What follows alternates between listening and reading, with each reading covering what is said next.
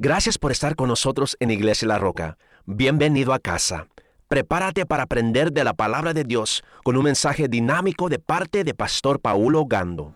Amén. Vaya a su Biblia y saque su Biblia donde lo tenga, en cualquier aparato digital o su Biblia física. Siempre traiga su Biblia porque siempre leemos la palabra de Dios. De hecho, entrando el año que viene vamos a comenzar. Ya borré el mensaje. Entrando el año que viene vamos a entrar a el libro de Colosenses. Así que va a ser un tiempo excelente. Es nuestro nuevo libro. Siempre hemos estudiado un libro y estamos conectados con nuestra iglesia madre y siempre lo hemos hecho así. Así que vaya al Salmo 42. En estos días estaba yo meditando y estaba bien ocupado, entrando en la temporada de Navidad aquí en la iglesia, muchos eventos, y me sentí un poco abrumado con decisiones que tenía que tomar dentro de la iglesia. También dirijo el departamento de misiones y tenía que tomar aquello y lo otro, y unos fondos y enviarle unos fondos a los misioneros y hacer. Entonces se me llenó, como dicen, se me llenó la bolsa de cuestiones. Estaba desesperado, ¿verdad?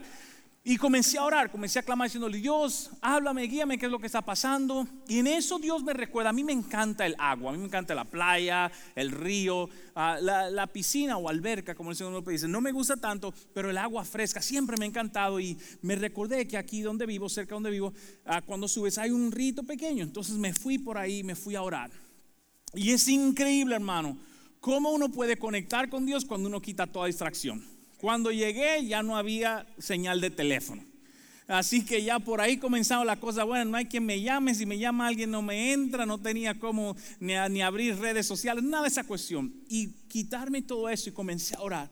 Y hubo una conexión con Dios increíble. La palabra que Dios trajo a mi alma fue tan poderosa. Yo quiero hablarte hoy, terminando este año 2019, cómo refrescar tu alma. ¿Cómo podemos refrescar nuestra alma? Refrescando nuestra alma es tan importante.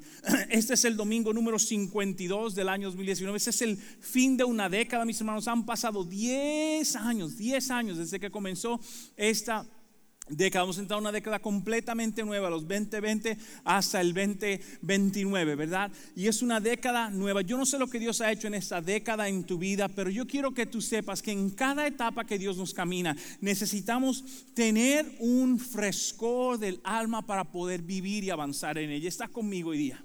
Porque va a haber presión de familia, va a haber presión del empleo, va a haber problemas de salud, situaciones que se dan. Pero si yo puedo mantener mi alma fresca, algo poderoso sucede. De hecho, la palabra de Dios habla acerca de ellos. Jesucristo le dijo a una mujer que estaba buscando cómo ser restaurada, le dijo: si tú vienes a mí, crees lo que yo te digo, de ti saldrán ríos ¿de qué?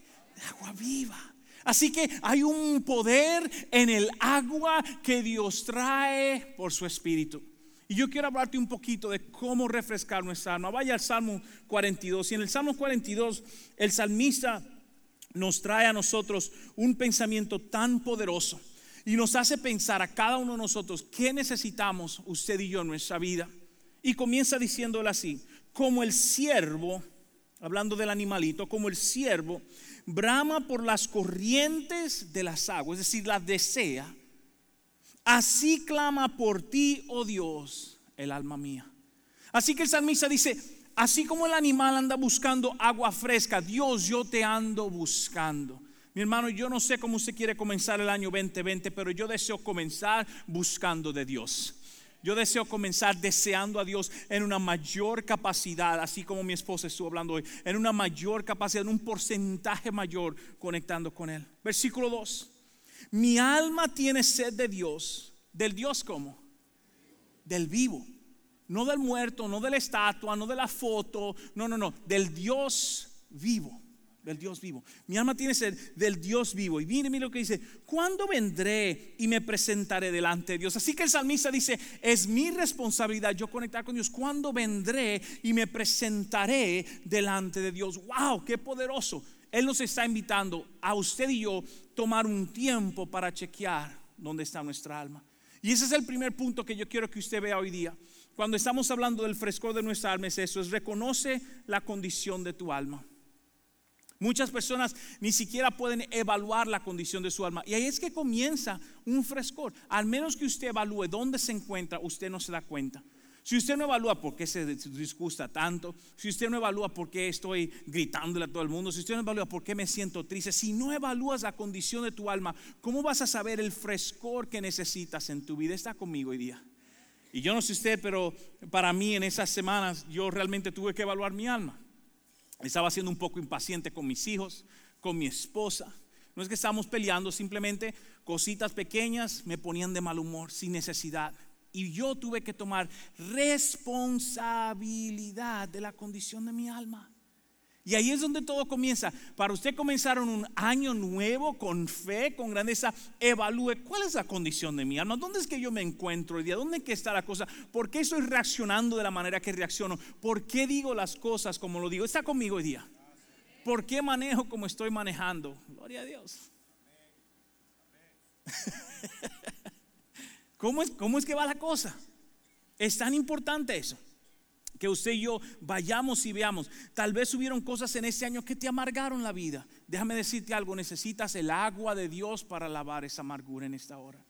Y es por eso que necesitamos evaluar la condición de nuestra alma y decir, Dios, ¿dónde estoy yo? Mira el salmista lo dice de una manera increíble. Salmo 42, versículo 3 dice así: fueron mis lágrimas mi pan de día y de noche. Y yo creo que algunos de ustedes se pueden relacionar en eso, que se acuestan a veces tristes sin saber cómo y se despiertan con el mismo aburrimiento. No díganme muy duro. Mira cómo dice: mientras me dicen todos los días, ¿dónde está tu Dios? Wow. Es decir, este hombre, ese salmista está diciendo: Dios, yo te he creído a ti y ahora me paso el día triste, frustrado. Y la gente que saben que yo soy cristiano me preguntan: ¿y tu Dios dónde está? Yo no sé si eso le ha pasado a usted alguna vez, pero a mí me ha pasado. Donde la gente cuestiona la fe que uno posee y la dirección de Dios en su vida, y uno tiene que afirmarse en Dios, mi hermano, afirmarse en Dios. Y el salmista comienza a decir cosas que son tan poderosas, evaluando su propia alma. Mira cómo lo sigue diciendo, versículo 4: me acuerdo de estas cosas, ¿y qué hace él? Derramo mi alma dentro de mí. De cómo, mire, de cómo yo fui con la multitud y la conduje hasta la casa de Dios, entre voces de alegría, de alabanza del pueblo en fiesta. Déjeme traducírselo, lo que él acaba de decir. Él acaba de decir: mire, pastor, usted no sabe que yo era del primero en la iglesia. Cuando cantaban el corito yo era celebrado. Yo traía visitas a la iglesia conmigo, pero hoy día estoy pasando un tiempo muy difícil. Eso es lo que él está diciendo. A mí me acusan de dónde está mi Dios. Sin embargo, yo era del que andaba y traía gente a la iglesia. Y a veces evaluar la condición de nuestra alma es lo más importante para saber que hay una historia en la palabra de Dios, en el libro de Éxodo, poderosísimo. El pueblo de Israel había sido esclavo por más de 400 años del pueblo de Egipto. Y durante esos 400 años y algo, unos 430 más o menos, Dios lo había profetizado a Abraham que eso iba a suceder. Para Dios hacer un milagro increíble. Y todos conocemos, Dios saca al pueblo de Israel con Moisés lo saca de Egipto, los hace cruzar el mar rojo de una manera increíble. Llegan al otro lado, se salvan del ejército egipcio, pero llegan a un lugar en el desierto y llevan una semana caminando, más o menos unos días, y se le acaba el agua. Algunos estiman que el pueblo de Israel que salió de Egipto era más o menos 1 millón de personas, incluyendo niños y animales y todo lo demás. Así que se acabó el agua y no encuentran agua, y por fin llegan a un lugar con agua, y cuando la prueban, el agua estaba amarga. Así que ellos dicen: ¿qué es esto? ¿Cómo es posible? Y comienzan a acusar a Moisés: Moisés, mira que tú y que tu Dios y nos sacaron de allá de Egipto y nos trajeron para acá. ¿Para qué nos trajeron aquí? Escuche. Dios nos trajo aquí para matarnos. Tal vez usted nunca ha dicho eso, pero a veces nos preguntamos: Dios, ¿y en qué tú me estás metiendo? Es decir, ¿me trajiste aquí para que me fuera peor? No se quede tan calladito. ¿Es así o no es así? Entonces el pueblo de Israel estaba frustrado. Sin embargo, yo quiero que usted vea la reacción de cuando usted y yo evaluamos la condición de nuestra alma, de nuestra situación, en honestidad con Dios. Algo increíble sucede. Éxodo capítulo 15, mira lo que dice aquí. Éxodo capítulo 15 dice así: entonces la gente se quejó y se puso ¿contra quién? Contra Moisés. ¿Qué vamos a beber? Reclamaron. Mire, muchas veces usted y yo andamos echándole el problema a otro, pero nuestra situación no siempre viene por culpa de otra persona. Y necesitamos evaluar esas cosas en nuestra vida. Así que ellos dijeron, ¿sabe qué? No. Moisés tiene que responder por nosotros. Sigue diciendo acá. Y dice así, versículo 25. Así que Moisés clamó al Señor por ayuda. Qué líder tan sabio. Y Moisés nos da la primera clave que nosotros necesitamos ver. Él fue ante Dios, mi hermano. Usted sabe que la primera clave en su situación en este fin de año, en este año que comienza, es ir a su Dios primeramente. Es ir a su Dios. Mire, yo le voy a ser honesto, pero no es para ofenderlo. Deje de estar calculando cuánto viene en el tax return. Ya se están saboreando. ¿Qué tal si le confiamos a Dios? En cualquier situación de la vida, venga o no venga, cuando llegue, si no llegue, si hay, si no hay, es en Dios. Y algo cambia dentro de nosotros. Wow. Dice así, y Moisés y le mostró un trozo de madera. Así que él le pide ayuda a Dios y Dios le da la solución. Porque ahí es realmente un sello, encontramos lo que necesitamos a nuestra vida. En Dios. Y Dios le da la solución. Dice, toma el pedazo de madera. Moisés echó la madera al agua y el agua se volvió potable. Y fue allí en Mara, que significa amargura, donde el Señor estableció, mire, donde el Señor estableció el siguiente decreto como una norma para probar la fidelidad de ¿quién? Del pueblo. Usted no sabe si lo que usted está pasando hoy, escuche bien, es una prueba de Dios. Usted no sabe eso, usted no sabe si hoy día lo que usted está viviendo es simplemente Dios sabiendo. Y déjeme decirle algo, le voy a hacer, siempre soy honesto, y usted me escuchó predicar acerca de eso hace unos meses atrás. Yo he hablado con varias personas este año y conozco otros líderes que me han hablado de la misma situación. Y Jesucristo dio una frase: cuando vuelva encontraré fe en la tierra. Usted se imagina Jesucristo haciendo esta pregunta: cuando regrese encontraré fe en la tierra. ¿Sabe por qué? Porque permitimos que la cosa de la vida robe el agua y el fluir de Dios en nuestra alma, mi hermano. Y yo necesito volver a la frescura de lo que Dios va a traer a mi vida. Wow, qué poderoso. Mire la segunda cosa. Una vez que yo evalúo mi alma, que sé que está pasando, lo segundo es esto: clama a Dios por la solución. Clama a Dios por la solución, porque la condición que sucede en tu vida tú eres el responsable de ella. Tú eres el responsable de ella. Y necesitamos eso en nuestra sociedad. Muchas veces queremos echarle la culpa a todo. No estoy diciendo que es culpa suya si alguien se metió en su casa y se robó su auto, se robó en su casa. Esas son cosas que se dan, no son cosas de la vida difícil, o que usted le fue diagnosticado con una enfermedad. No le estoy diciendo que todo eso, pero a veces hay ciertas cosas en la vida donde le echamos la culpa al otro sin serlo. Seamos honestos con ellos, ¿sí o no? Se está calladito. El mensaje del año final, el año que viene va a ser más bueno el mensaje, cálmese. A veces tenemos que ver la vida por la realidad, que no es la culpa del fulano y la fulana, sino es mi reacción hacia la situación. ¿Está conmigo? Y eso es tan poderoso cuando usted y yo evaluamos eso, para saber que si yo clamo a Dios, Él es que tiene la solución. Y esa mañana cuando yo me fui a orar a la montaña, fue para mí, Dios abrió mis ojos a un mundo nuevo de la situación. Y ¿sabes qué, Dios? Yo no soy el único pasando por eso. Y es por eso que le estoy trayendo ese mensaje. Que terminemos el año diciendo: Dios, voy a abrir mis ojos hacia ti. Voy a buscar lo que tú vas a depositar en mi vida, cómo vas a refrescar mi alma de una manera increíble. Porque sin ese frescor de Dios no podemos seguir avanzando en ello. Toda buena relación tiene sus tiempos de conocimiento, refrescarse. Mi esposa y yo, algunos de ustedes también lo hacen, y debería, todos los que están casados, de vez en cuando tenemos que salir sin los niños, ir a tomar un café, a hablar de cosas que no tengan que ver con los niños, aunque terminamos hablando de los niños siempre que no vamos, como quiera. Todo el que está casado sabe, ¿verdad? Vamos de vacaciones, estos muchachos nos dan un descanso, y ahí en las vacaciones, ay, el fulanito, mira, le va a gustar a la niña. No, hablando de los muchachos. Pero muchas veces necesitamos el frescor del alma en nuestra vida, y Dios provee eso.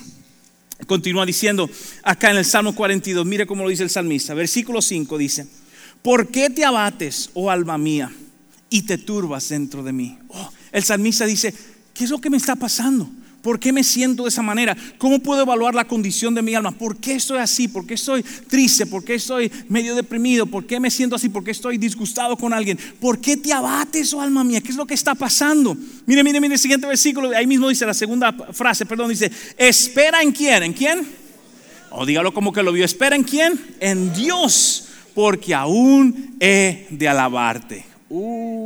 y wow. La alabanza es poderosísima, hermano. La alabanza es poderosísima. Y es por eso que insistimos, y mi esposa, el grupo de alabanza, le insiste, porque algo se rompe dentro de la alabanza. Algo sucede en nuestra vida cuando le estamos cantando. Y cuando el enemigo ve, ¿y cómo es que esta gente está cantando? Con ese aburrimiento, con lo que le está pasando, mire, arranca a cantar. Algo poderoso sucede. Algo poderoso. No cantamos para depresión. Mire, mi hermano, a veces yo he hecho muchos funerales como pastor y no me gustan, a nadie le gusta hacer funeral, pero he hecho funerales donde los familiares a veces no son cristianos. Y mire, es algo triste. Aunque la persona era cristiana y ya está muerta, no puede decidir nada. Traen la canción y le dan con el mariachi y la lloradera y el fulano. Y de ahí salen a tomar alcohol para calmarse. Mi hermano, ahí no hay solución. Ahí no hay solución. Y es por eso que a veces la gente piensa, los cristianos serán locos. Cuando cantamos allí no habrá tribulación, ningún pesar, ningún dolor. Y cuando esté morando allá, diré que no hay tribulación. Estamos diciendo a Dios, hay una esperanza distinta, pero comienza evaluando la condición de mi alma.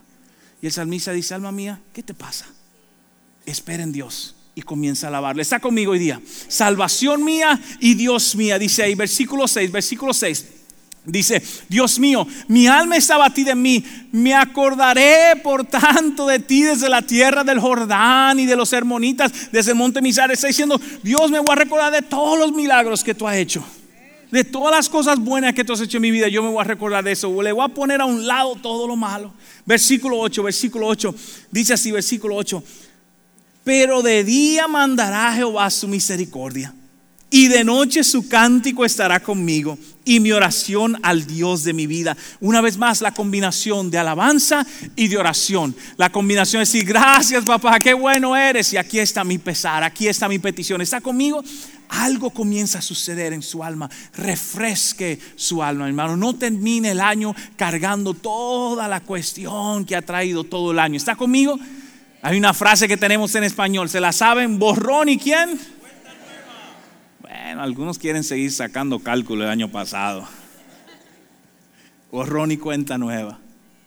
Es decir, que si se acabó el 2019, pero el 2020 viene de camino. Va a estar bueno, Dios va a ser fiel. Y yo sé que mucha gente a veces critica, bueno, usted está declarando ahí palabras que usted no sabe lo que va a pasar. Yo no sé lo que va a pasar. Pero venga lo que venga, si yo estoy agarrado de Dios, como dice el salmista, a ti he de esperarte, Señor. Algo va a suceder cuando estoy agarrado de Él. Está conmigo hoy día. Súper poderoso.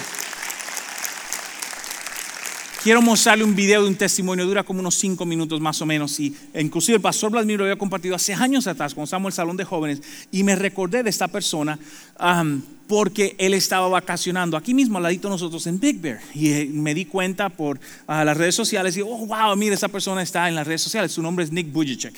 Y es un joven que nació sin brazos y piernas. Y Dios lo ha usado de una manera increíble, usted lo ha visto y lo conoce, pero vi un documental sobre su vida y obviamente es inmenso, es grande, pero estos 5 minutos me recordaron la actitud que usted y yo debemos tener ante toda situación difícil cuando comencemos este año. Así que ponga atención a las pantallas para ver este pequeño testimonio.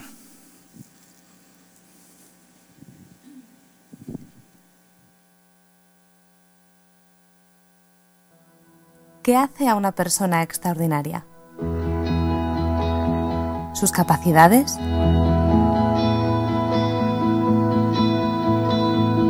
¿Sus talentos?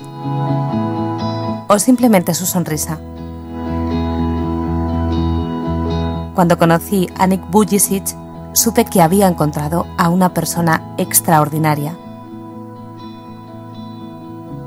En el momento en el que compartió conmigo su gran historia, fui testigo de cómo Dios ha utilizado a un hombre sin brazos ni piernas para que sea sus brazos y sus piernas. Mi padre me contó cómo se acercó a mi madre mientras yo nacía, y cuando vio mi hombro se puso pálido. No quería siquiera que mi madre me viera, porque ya se había dado cuenta de que no tenía brazo derecho. Mi padre tuvo que abandonar el cuarto. No podía creer lo que había visto. Cuando vino el doctor, mi padre le dijo: «Mi hijo no tiene brazo derecho». Y él le respondió: «No, su hijo no tiene ni brazos ni piernas». Inmediatamente se cayó al suelo, no lo podía creer, y nuestra propia comunidad se lamentaba diciendo: ¿Cómo Dios habría permitido que aquel niño naciera de esa manera? Al principio mi madre no quería cogerme, ni amamantarme, ni ninguna de esas cosas. Se sintió realmente mal durante 4 meses. Le llevó tiempo creer que Dios no se había equivocado, que no se había olvidado ni de ellos ni de mí. Los padres de Nick entregaron todo el miedo y la desilusión que sentían al Señor. Ellos decidieron confiar en Dios y en su promesa. Tenía un plan y un propósito, una esperanza y un futuro para su hijo. Los años fueron pasando y Nick tuvo que enfrentarse a muchos retos confiando en Dios y sintiendo al mismo tiempo que su Dios le había dado menos que al resto. Yo reté a Dios y le dije: Señor, sé que soy un pecador y que nunca tendré paz hasta que estés en mi corazón, pero no dejaré que entres en él hasta que me respondas por qué. ¿Por qué me quitaste los brazos y las piernas? ¿Por qué no me diste lo que los demás tienen? Y le dije: no te serviré hasta que no me respondas. Quería que todo esto se acabara. Si Dios no me iba a quitar el dolor, ya lo haría yo por mí mismo. A los 8 años intenté ahogarme en la bañera bajo 4 pulgadas de agua. Les dije a mis padres que solo iba a relajarme un rato en la bañera y que me llevaran ahí. Y sí, di un par de vueltas a ver si podía hacerlo, y no pude. Lo que me impidió seguir adelante fue el amor de mis padres, porque los quería mucho. Y ellos mismos no habían hecho otra cosa que amarme. Y pensé en mi interior cómo sería si siguiera con eso. Imaginé mi funeral, e imaginé a mis padres. Y vi en ellos una gran culpabilidad por no haber podido hacer más. Y esa fue la última vez que Nick intentaría quitarse la vida, pero no sería la última vez que tendría que enfrentarse a los problemas que le habían empujado a intentar terminar con ese dolor.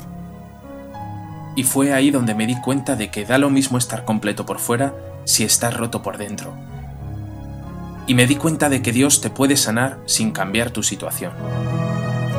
Nick, ¿qué fue lo que te hizo decir al Señor: voy a confiar en tu palabra, voy a confiar en ti a pesar de no saber qué me tienes preparado? Porque no había nada más que pudiera encontrar. No había nada que me diera más paz. Ni brazos ni piernas podrían darme paz por sí solas. Necesitaba saber la verdad de quién soy, por qué estoy aquí y a dónde iré cuando no esté aquí. Y no he encontrado esa verdad en ningún lugar más que en Jesucristo. Y en Jesús Nick encontró la fuerza para hacer lo que muchos pensaban que era imposible. Es muy difícil ser fuerte cuando la gente te dice que no eres lo suficientemente bueno, o cuando te dicen: vete, no queremos nada contigo, o Nick, eres un don nadie, no puedes hacer esto ni esto otro. En la vida, si no conoces la verdad, no puedes ser libre, porque creerás que las mentiras son la verdad. Pero cuando leyendo la palabra de Dios te das cuenta de quién eres, entonces ya no soy un hombre sin brazos ni piernas, sino un hijo de Dios a quien le han sido perdonados sus pecados, embajador del Rey de Reyes y del Señor de Señores. Soy nada más y nada menos que un servidor del Dios Altísimo. Esto no es solo una cosa de Nick, de sus capacidades o de su poder para ser un vencedor. Yo no soy nada. No soy nada. Pero Dios vive en mí, y yo vivo en su fuerza, y aquello que ha vencido Jesús, yo también lo he vencido. Yo creo que si Dios no te da un milagro, tú ya eres el milagro de Dios para la salvación del otro.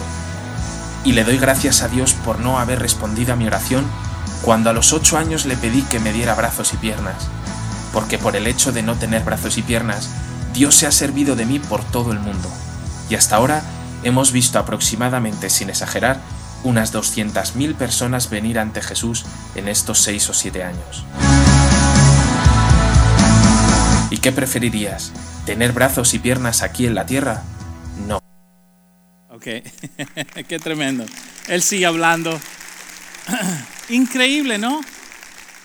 Es muy motivador, pero lo que me interesa de lo que él dijo no es solamente el hecho de que es una persona sin brazos y piernas, que él luego explica eso. Oh, bueno, en comparación con él, mi situación está mejor. es el hecho de que él encontró algo tan poderoso. Él dijo, la condición del alma es lo más importante. No importa que yo tenga brazos y piernas. Si mi alma no está en Dios, absolutamente estoy demasiado lejos de la verdad de lo que Dios quiere. Y en este año, mi hermano, yo quiero invitarte, mientras estamos en una década nueva, que tú evalúes la condición de tu alma y comienza clamándole a Dios. El Salmo dice lo siguiente, Salmo 63 dice así: Dios, Dios mío eres tú, de madrugada te buscaré, mi alma tiene sed de ti, mi carne te anhela en tierra seca y árida donde no hay agua. Dice él, mira, ¿para qué? Para ver tu poder y tu gloria, así como te he mirado en el santuario. El salmista dice, Dios, te ando buscando, así como cuando yo voy a la iglesia y levanto la mano y clamo, cuando salga de la iglesia también te voy a seguir buscando porque te necesito, Dios. Mis hermanos, necesitamos tener esa hambre y sed de Dios una vez más, ir tras de Él. Todos podemos anestesiar esa hambre y esa sed espiritualmente hablando. Lo anestesiamos de diferentes maneras, con relaciones, con ver televisión, con salir de compras. No anestesies tu deseo de Dios en este día. No le pongas medicina a tu necesidad. Corre a Dios clamándole a Él para sanar el vacío de tu alma en esta hora. Yo no sé dónde estás, pero mi hermano, si hay algo que te invito en este año, en el año 2020 que entra, es que vayamos con fe ante Dios. Vayamos con fe. Tal vez te vas a sentir un poco incómodo en el año 2020 aquí en tu iglesia, porque quiero empujarte como tu pastor, que corras a los brazos de Dios. Que ya no dependas de que alguien te predique o te diga, sino que tú busques con hambre y sed de tu Dios delante de Él, porque solo Él tiene el agua que tú necesitas. ¿Estás conmigo hoy día? Quiero terminar de esa manera diciéndote, punto número 3. Número 1 es reconocer, número 2 es clamar y número 3 es recibir. Recibe de Dios el frescor del agua de Dios. Déjame decirte algo, hay una expresión en español que dice lo siguiente, o en inglés, la traducción es: yo puedo llevar el caballo hacia el agua, pero no puedo obligar el caballo a tomar el agua. Usted puede llevar a su animalito al lugar que necesita, pero no lo hace al menos que esa persona lo desee. Mire, mi hermano, en esta iglesia podemos hacer el culto más maravilloso, la mejor canción del mundo, las voces más impresionantes, pero si usted no quiere, nada se da. Wow, no le gustó ese. Es que a nadie le gusta ser responsable de su propia vida. Es más fácil echarle la culpa a otro. Es más fácil decir, es culpa del pastor que yo no estoy avanzando espiritualmente. Es culpa del fulano que no me dio la Biblia. Es culpa de aquel que no hizo la oración. ¿Qué tal si yo digo, es mi responsabilidad y tras mi Dios? Jesús es un salvador personal, al igual que de la comunidad. Y quiero invitarle en ese año que usted diga, ¿sabes qué? Voy a coger esta cuestión en serio. Voy a ir tras mi Dios. Con alegría y gozo de corazón voy a buscar más de Dios. Leí un artículo, fue a una clase de preparación bíblica. Y en esa clase el maestro, el entrenador, dijo algo tan increíble. Él dijo que se hizo un estudio el año pasado, cómo afecta la vida espiritual de las personas cuando leen la Biblia. Escuche esto: si la persona leía la Biblia una vez a la semana, nada sucedía. 2 veces a la semana, nada sucedía. 3 veces a la semana, un poquito de interés. Escuche esto: pero cuando la leyeron 4 veces a la semana, dice que fue impresionante la curva de aumento en la vida de la persona. Y no se explican por qué. Pero es claro que cuando usted y yo invertimos más en Dios, mayor crecimiento en Dios tenemos, mayor conexión con Él. Y no estamos hablando de que esas personas, porque le preguntamos ¿cuánto? Leían un capítulo, un libro. Dice no, aunque sea que usted se lea un versículo diario, si lo hace 4 veces al día, esas personas mostraban mayor felicidad, mayor conexión con Dios, mayor entendimiento de la palabra de Dios. Mis hermanos, lo que más hacemos con Dios, mayor beneficio está para nuestra vida. Está conmigo hoy día. Y eso es lo que Él quiere. Yo quiero invitarlo que en el 2020, el año de la doble, que vamos a recoger doble de lo que sembramos. Ese fue el año de la cosecha, pero el año de la siembra. Pero el año que viene creo que vamos a recoger doble. Créalo usted también. Termino con esto. Apocalipsis 22:17 nos invita a esa manera y dice: y el espíritu y la esposa dicen, ven. Y el que oye y diga, ¿cómo? Ok, entonces el espíritu, hablando del espíritu de Dios, y la esposa, la iglesia, dicen, ven. Y el que oye, usted y yo, y diga, ven. Y el que tiene sed y haga el qué, venga. Es decir, que la necesidad espiritual es responsabilidad de la persona, de ir tras su Dios. Déjeme decirle algo, no se sienta mal usted si algún amigo suyo, alguien ya no quiere seguir con Dios, ore por ellos, pero eventualmente es la responsabilidad de cada persona buscar de su Dios. Buscar de su Dios. Y yo quiero animarlo. Primeramente le felicito por estar aquí buscando a Dios, pero hoy le invito en ese año, el año 2020, que ustedes saben que ese año es para mí. Yo voy a buscar de mi Dios, porque Él me está invitando, el Espíritu está diciendo ven, y luego dice el que oiga, entonces que vaya. Que vaya, dice, venga, y el que quiera que tome del agua de la vida gratuitamente. Dios está aquí invitando, diciendo, coge del agua de vida, ven, sírvete. Pero yo tengo que ir al agua y tengo que tomarla. ¿Está conmigo? Yo tengo que ir a Dios y decirle, Dios, aquí estoy sacando tiempo para ti. Voy a leer mi Biblia, voy a orar, voy a invertir, voy a estar en la iglesia, voy a estar en grupo, voy a buscar la manera de llenar mi conexión con Dios de una manera increíble. Déjame decirte, mi hermano, algo increíble sucede en tu vida. ¿Está conmigo hoy día? Quiero terminar con esto, Juan 7, y esas son las palabras de Jesucristo mismo.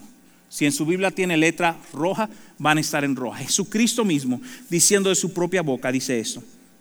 Y en el último y gran día de la fiesta, hablando de su retorno, hablando de las últimas fiestas antes de ser crucificado, se puso de pie y alzó la voz diciendo, si alguno tiene sed, venga a mí, ¿y qué haga? Y beba. Una vez más Jesucristo dice, es la responsabilidad mía de yo conectar con Dios. Y yo quiero invitarte, hoy Él quiere refrescar tu alma, pero así como yo hice, yo tuve que apartarme de todo. Normalmente los viernes, tomo el viernes libre y normalmente salgo con mi esposa los viernes y llevamos a los niños a la escuela, tomamos un café, pasamos tiempo juntos personal. Ese día yo tenía que estar con Dios. Yo tenía que estar con Dios, y algo sucede en nuestra alma cuando decimos, sabes que Dios, tú eres lo más importante en este momento. Tú eres lo más importante. Yo quiero invitarte ese año, no permitas que la amargura de alma no te evite tomar del agua de Dios. Está conmigo hoy día.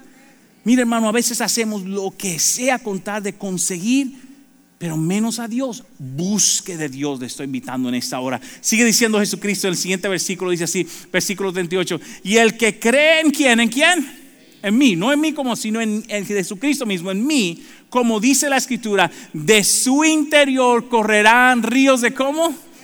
Ay, de agua viva, de agua viva. Eso es algo hermoso. Un aplauso a Dios por ello, que se lo merece, amén.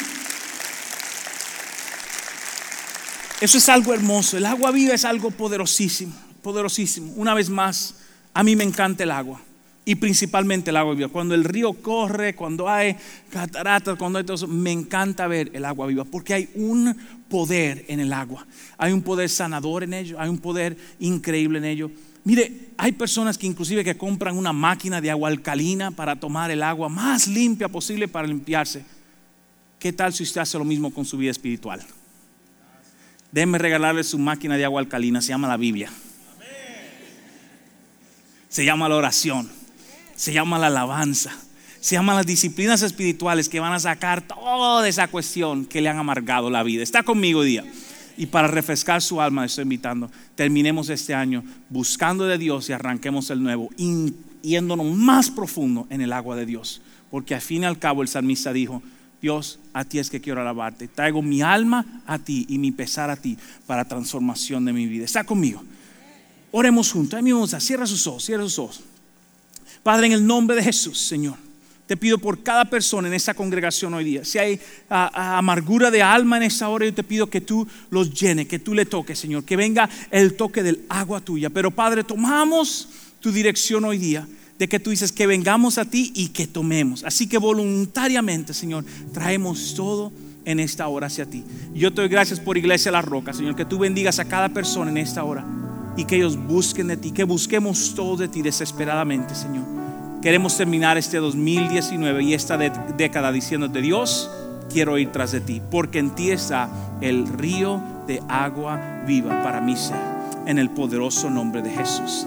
Amén y amén. De un aplauso a su Dios en ese día, que se lo merece. Amén. Wow. Gracias por escuchar a Iglesia La Roca y Alcance Mundial. Si este mensaje te ha ministrado, por favor, compártelo con nosotros. Nos encantaría escuchar de usted. Usted puede obtener más información en nuestra página de internet www.rockchurch.com.